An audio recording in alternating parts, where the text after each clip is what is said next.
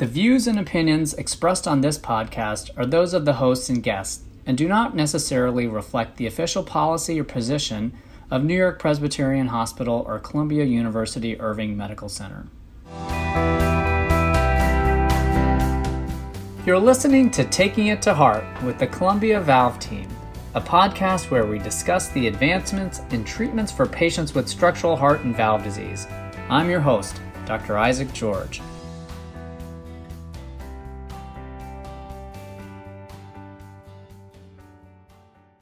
Welcome, everyone, to another edition of Taking It to Heart with the Columbia Valve Team. I'm here joined with our illustrious Valve team. We have from top to bottom, Sushil Kadali, we have Rebecca Hahn, and Tamim Nazif. We have a number of other people that are working hard in the lab, and so we will get them on the next episode. We're going to have a great session today. We have a Christmas gift of new valve guidelines that we're going to talk about. We're going to try to keep this to 15 minutes because we've already been talking offline and it's been 15 minutes and we still haven't even gotten to most of it. So we're going to start with aortic stenosis and then see if we can hit the highlights. There's a lot to digest here. Our writers really went to town. So to start, I'm just going to give a couple of opening comments about what has changed, and other people can also jump in and add other comments and other things that have changed, because I'm sure within the 1,000-page guidelines, I'm going to miss some of this. So in terms of testing, coronary CTA calcium scores was included, as well as BNP as a potential marker for patients that have LV stress that's not quantified by ejection fraction. The BNP level is 3 times normal. Timing intervention, they have a number of class 1 indications for low flow, low gradient. So patients with a reduced EF is now, when they're symptomatic, is now a class 1 indication. It was not listed before. Patients that have low flow, low gradient with a normal EF, again, the D3 patients, it's a class 1 indication to move forward with aortic valve replacement when the aortic stenosis is the most likely cause of symptoms. There is a change, a downgrade of patients who have moderate AS who are undergoing cardiac surgery. That used to be 2A, that's now become 2B. In terms of therapy, which is a whole reset of the indications and the therapy outline here. We have AVR for patients that are less than 50, but specified as a mechanical AVR if they can tolerate warfarin. And for patients that are between the age of 50 to 65, those patients are recommended to get either a mechanical or a bioprosthetic valve. Patients that are greater than 65, now tissue valves are a 2A recommendation, not a 1 recommendation. In terms of patients that are less than 65, AVR is obviously class 1 and class 1 for 65 to 80, but so is TAVR. And TAVR is now a class 1 indication for patients that are greater than 80, whereas surgery has been downgraded to 2A from class 1 in the past. SAVR for patients who are asymptomatic with very severe AS and abnormal stress or rapid progression or elevated BNP is now a 2A indication from 2B. TAVR for patients that have greater than 12 months to live or less, and high-risk patients are class 1. And they've listed that if their life expectancy is less than 12 months, they should be getting palliative care. And BAV is indicated for patients who are critically ill as a class 2B indication. What have I missed, everyone? Well, Anything? Go ahead, Becky. Oh no, I was just going to say I don't know that you missed a lot, but that these particular guidelines are a little bit more prescriptive and explicit, and so all of the D stages were a class 1. It's just that now they actually list them. And in listing them as class 1, they also give the level of evidence slightly different for each of the different D categories. And so I think that was a difference for me. All the Ds were a 1, but they now actually break it down into D2 and D3. I think so there are some similarities, but I do like that they've added BNP. I wish, that they'd maybe actually changed the ejection fraction they kept it at 50 for the class 1 indication. And then in the text, they explain that there are a lot of studies out there now suggesting that 60% should be the new normal for aortic stenosis. And I guess I'm a little disappointed it didn't actually make it into the guideline more explicitly into the algorithms. Sushil? I mean, yeah. So, I mean, I think when you read through it, it's a lot. And, part of the challenge with any guidelines are that, how much can you really read through the whole thing? How much do you absorb? And I think that's part of the challenge. And I think it's important here to maybe try to highlight different categories of changes, right? And part of, from my perspective, and part of the challenge with guidelines, as you've seen, is we're getting an update every 3 years. And even that doesn't seem enough, right? It was 2014, then it was 2017 update. Now we have a 2020 update. And the reality is the guidelines have really are trying to catch up with how people are practicing currently. Because the reality is, before these guidelines came out, we were not practicing with the 2017 guidelines. We were practicing the way these guidelines lay it out. And I think maybe to just sort of talk, we should just sort of, focus on a few areas. And obviously some of the key things you highlighted were the choice of TAVR, and Becky pointed out when we were offline that they changed it from TAVR to TAVI. So, TAVI or TAVR versus SAVR, the issue of asymptomatics, the issue of this sort of population of low flow, low gradient or paradoxical low flow is much more integrated, because that's what the reality is. Close to 30-40% of patients are not the conventional AS patients that we always talked about in medical school. And even just those 3 categories had some significant changes in terms of how we practice. And maybe, get Becky's input on sort of the TAVI versus SAVR sort of dynamic and the change there, and what does it really mean? Before we get there, I'd like to just ask one thing. What are guidelines supposed to be? You're saying that they're supposed to reflect clinical practice. I would disagree, and I would say that guidelines have to reflect the existing data level that we have, and they use and they quantify the existing data that we have. So we have a level of evidence that's listed with each class. So independent of what's been practiced, Isaac, it's telling us what we should practice. Yeah, because what we can practice is we can get from TVT registries. Yeah, I don't disagree with you, but the reality is, how can they keep up? And are we supposed to wait every 3 years to modify our practice when you have randomized clinical trial data? I mean, yeah, it's a snapshot in time. It's not how we practice medicine. Next year or 2 years from now, early TAVR study comes out. It's not going to be in the guidelines, but are we not supposed to integrate randomized clinical trial data that we see, that we talk about at conferences? The guidelines are a snapshot in time, and you can argue that they may not serve that purpose because data is evolving so rapidly. I mean, correct. To me, what do they're you think? Recommendations. They're recommendations, right? Yeah. So we don't have to follow them because we can supersede ourselves with clinical. To me, that's part of what you were saying, right? Yeah. Because it seems ridiculous to be treating, the asymptomatics and just treating them with SAVR. That's what you were.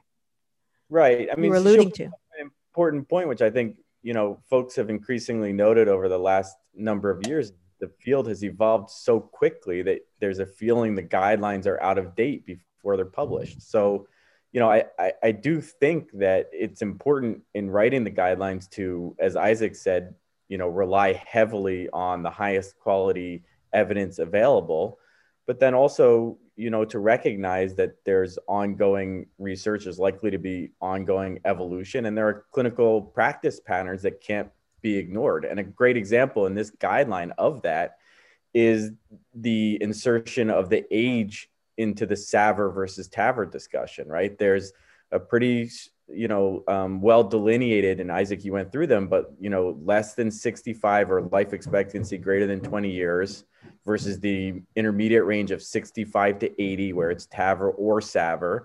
And then those patients greater than 80, where TAVR is really preferred. That's not the age alone. Surgical risk has been very well studied in the TAVR randomized trial, the highest level of evidence we have. The age cutoff's much less so. So I think, they're integrating both the strong clinical trial data, but also the practice patterns when they bring in the age. One final thing I would say is, and one thing that I was really happy to see, is they did a really nice job, I think, of emphasizing this idea of shared decision-making. In that 65 to 80 age where it says TAVR versus SAVR, it emphasizes that this should be a shared decision-making process with the patient. And class 1 indications are given to the fact that all patients with severe valvular heart disease should be seen by a multidisciplinary heart team, and that all should have individualized risk assessment and shared decision-making. So that's really codified nicely in this guideline, and gives you the wiggle room to integrate clinical practice. Hey, Isaac, I'd like to ask you a question though, real quick. One of the biggest conversations that you always have in clinic, that 65 to 80, right? I think that's where we struggle a lot. We talk about lifetime management and then conversations about, how hard is it to, what are the consequences?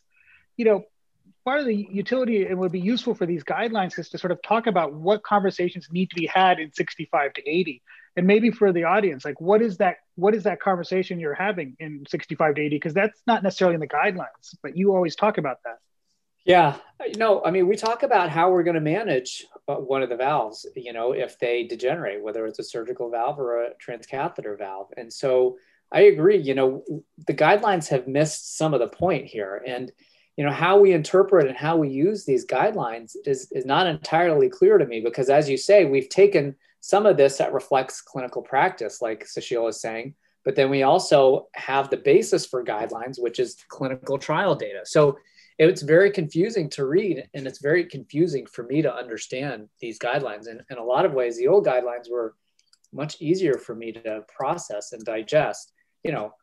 Is this the right decision for a patient with a small annulus who's 65, who's overweight to get TAVR? Maybe it is, maybe it isn't, and some of that decision depends on their risk and how long they're going to live. Or maybe they could have done life expectancy as an expected life expectancy.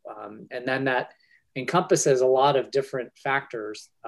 And that is mentioned. They actually mention, they mention life expectancy. Yes, it's both age and life expectancy. Yeah, they have greater than 20 years or greater than 10 years. And but you automatically look at the age numbers, right? Because they separate it out into age numbers instead of life expectancy. Well, but they make it clear that has to be a shared decision-making discussion, because your patient best as far as their life expectancy given their comorbidities. What they've done is they've tried to at least introduce the idea that there is an age-related life expectancy, which is obviously true, right? And so, but that the decision-making is still up to the team, which I liked. Right, and they've basically come down on the fact that if the life expectancy is greater than 20 years, SAVR is preferred. If it's less than 10, then it's TAVR. And between 10 and 20 is that borderline range. But again, show me the study that shows that life expectancy of 10 to 20 years should be an appropriate cutoff, So there are elements in this guideline, as Sushil, I think, correctly pointed out, that rely more on clinical practice than clinical trial data. Yeah, no, I agree 100%. And to what level do you start introducing this and putting this on paper if you don't have trial data, like the asymptomatics, right? You mentioned asymptomatic with high velocities and high factors such as progression or BNP. We treat those people and we mention data, but it's not reflected here, especially when we treat them with TAVR. Right. Yeah, Becky, we'll see that. Bringing out that point, I found it interesting that in one part of the guideline that the choice between TAVR and SAVR is sort of well dealt with, but when it comes to asymptomatic patients, only SAVR is mentioned at all. And I understand that's where the evidence base is. On the other hand, if you have an asymptomatic patient who's more in a TAVI age range or has medical comorbidities, should you then just ignore the AS if they're asymptomatic? Should you put them towards TAVR, even if TAVR would otherwise be better for them if they did have symptoms? It seems, again, a gap that's just sort of waiting for that next trial to hit that you can tell already in a couple of years, again, will probably be obsolete. We're making those assumptions for high risk, for low, for high risk patients, but that data may not be there for low risk patients, and I think that's one of the things that we need that trial data for. I mean, we have it for surgery. We have some Asian data that's been randomized that's shown that for asymptomatic.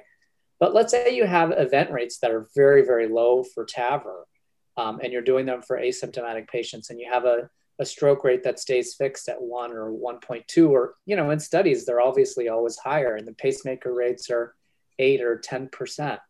Over time, is that enough? Are those enough? Is that a decrease? Is that going to affect your primary outcome enough that it's not going to be a therapy that you want to do for someone who's asymptomatic? No, I think you're right. I mean, I think what we're all saying is we all come with our own bias, right? We all have our own biases, how we approach it, how we engage conversations with patients. And we're looking at the guidelines as, does it support our bias, right? I mean, Isaac, I raised that issue because we always have that conversation about lifetime management, because, if you do a TAVR in a 65-year-old, we always have the conversation, you're likely going to need surgery. And the data we don't have is how complex. There's some little data that, some data that you and Gilbert and others have sort of done, looking at, redo surgery after TAVI and the potential risk, but not in a lower risk population. Those are all in sort of probably older patients, endocarditis, things like that. And so there's just one sentence here that part of the conversation needs to be the potential need for and risk associated with valve reintervention. For me, I think that's the biggest consideration. And so I have my bias. I'm saying when I'm talking to a 65-year-old and they have a small aneurysm, I'm like, we're not going to be able to do a valve in valve. We can do TAVR. You'll be fine right now. But I don't know what the risks of redo surgery are. And I think I emphasize my conversation with the patient to focus on that. And, the guidelines can't emphasize all of that, but I think those are the type of things that we all think about. And that's why I'm saying clinical practice is not dictated by the guidelines, but should be informed by them, as you said. And maybe, I don't know what the right terminology is, but I think that's sort of the challenge that I have when these guidelines come out every 3 years. And that's precisely shared decision-making, right? So she'll take into account the patient's sort of personal wants and desires and being honest about what we know and what, in fact, we don't know. And I think exactly what you said is right. We don't know nearly enough about, really, to me, 3 things. One is valve durability, certainly TAVR durability. And I think more and more, I'm less confident on what's out there about surgical bioprosthetic durability. And I think we're going to continue to learn about that. The second thing is what TAV and TAV and TAV and SAV and the different permutations will look like. Is still just being learned. And then finally, what are these re-ops after TAV are going to look like? And does it matter which TAVI valve you put in? How many are going to require redo routes and these sorts of things? And those 3 questions really make any kind of long-term lifetime prognostication like we're trying to do very, very difficult. I think the guidelines actually it was worded pretty nicely. I may be misquoting it a little bit, but that it was they said something like the key factor in decision making was a ratio between life expectancy and valve durability, which I found kind of impactful. And their issue was that, how do you gauge life expectancy? And so the guidelines, unfortunately, had to use age as a surrogate for life expectancy. But I think that we all make different clinical decisions about what we expect the life expectancy to be in our patients based on, more information that we know about them than the guidelines could ever express, So it's always going to be a shared decision-making process. One of the things that's interesting to me is how we view the guidelines differently for AS than we do for MR. When we have a patient who is asymptomatic or maybe even symptomatic, we really seem to follow the guidelines to the T for MR. Whereas AS, I feel like, is a wild west. And, oftentimes in clinic we'll say, this is a 2A indication for MR. We're not sure. We're in a gray zone. We're this and that, and that can be with or without symptoms, but we're very strict about it. Whereas with AS, we start talking about a lot of things that are off label. And again, maybe it's because we have such rapidly emerging data, but it just begs to the question again, how do we use these guidelines? What are we going to use them for? If we're going to not follow this tree, because when we go down, we see an algorithm therapy that we don't want to do, we're just going to, go the other way, then what do we do with these guidelines? Well, perhaps it's different for, and there is a difference between, comprehensive valve center versus a primary valve center, right? They made, I think, some differentiation of that early on in the document, the comprehensive level 1 valve center versus a primary level 2 valve center. And I think perhaps the decision making for each of those different levels of expertise, knowledge, and understanding of the literature and or participation in trials will indeed also affect our decision-making process, but that the guidelines for at least a primary valve, level 2 valve center might be absolutely essential to make sure that we don't undertreat the patients who we all know are being undertreated right now. So I'm going to ask all three of you, what's the next big aortic stenosis trial, aside from early TAVR and UNLOAD? What's the next big trial that we're going to do? You can just tell me in 5 years, what's the next big green box that's going to be a randomized trial that comes out that's going to complete this? Can I tell you what I'd love it to be or what I think it'll actually be? I would love to see a bicuspid trial. I don't think it's going to happen, but I think that would go a huge way towards filling a big black box. I think there's a lot of groups of patients that we don't understand. We try to treat, and I think Tamim said, as he said, bicuspid, I think is one of the largest. This sort of TAVR UNLOAD, it's become a challenging trial to enroll for lots of different reasons. I think it's an important question, but I think the reality is that population is not homogeneous, and some of those patients for various reasons are going to benefit, and others won't. And I think. I am a little concerned that those trials, even if they do get done, are going to UNLOAD is going to be a wash. But the reality is there are probably patients that do benefit, and it's not just one. It's either moderate or severe. It's a longer spectrum, and there's other conditions. And so, I think UNLOAD will hopefully get done, but I'm a little worried if it will really answer the question.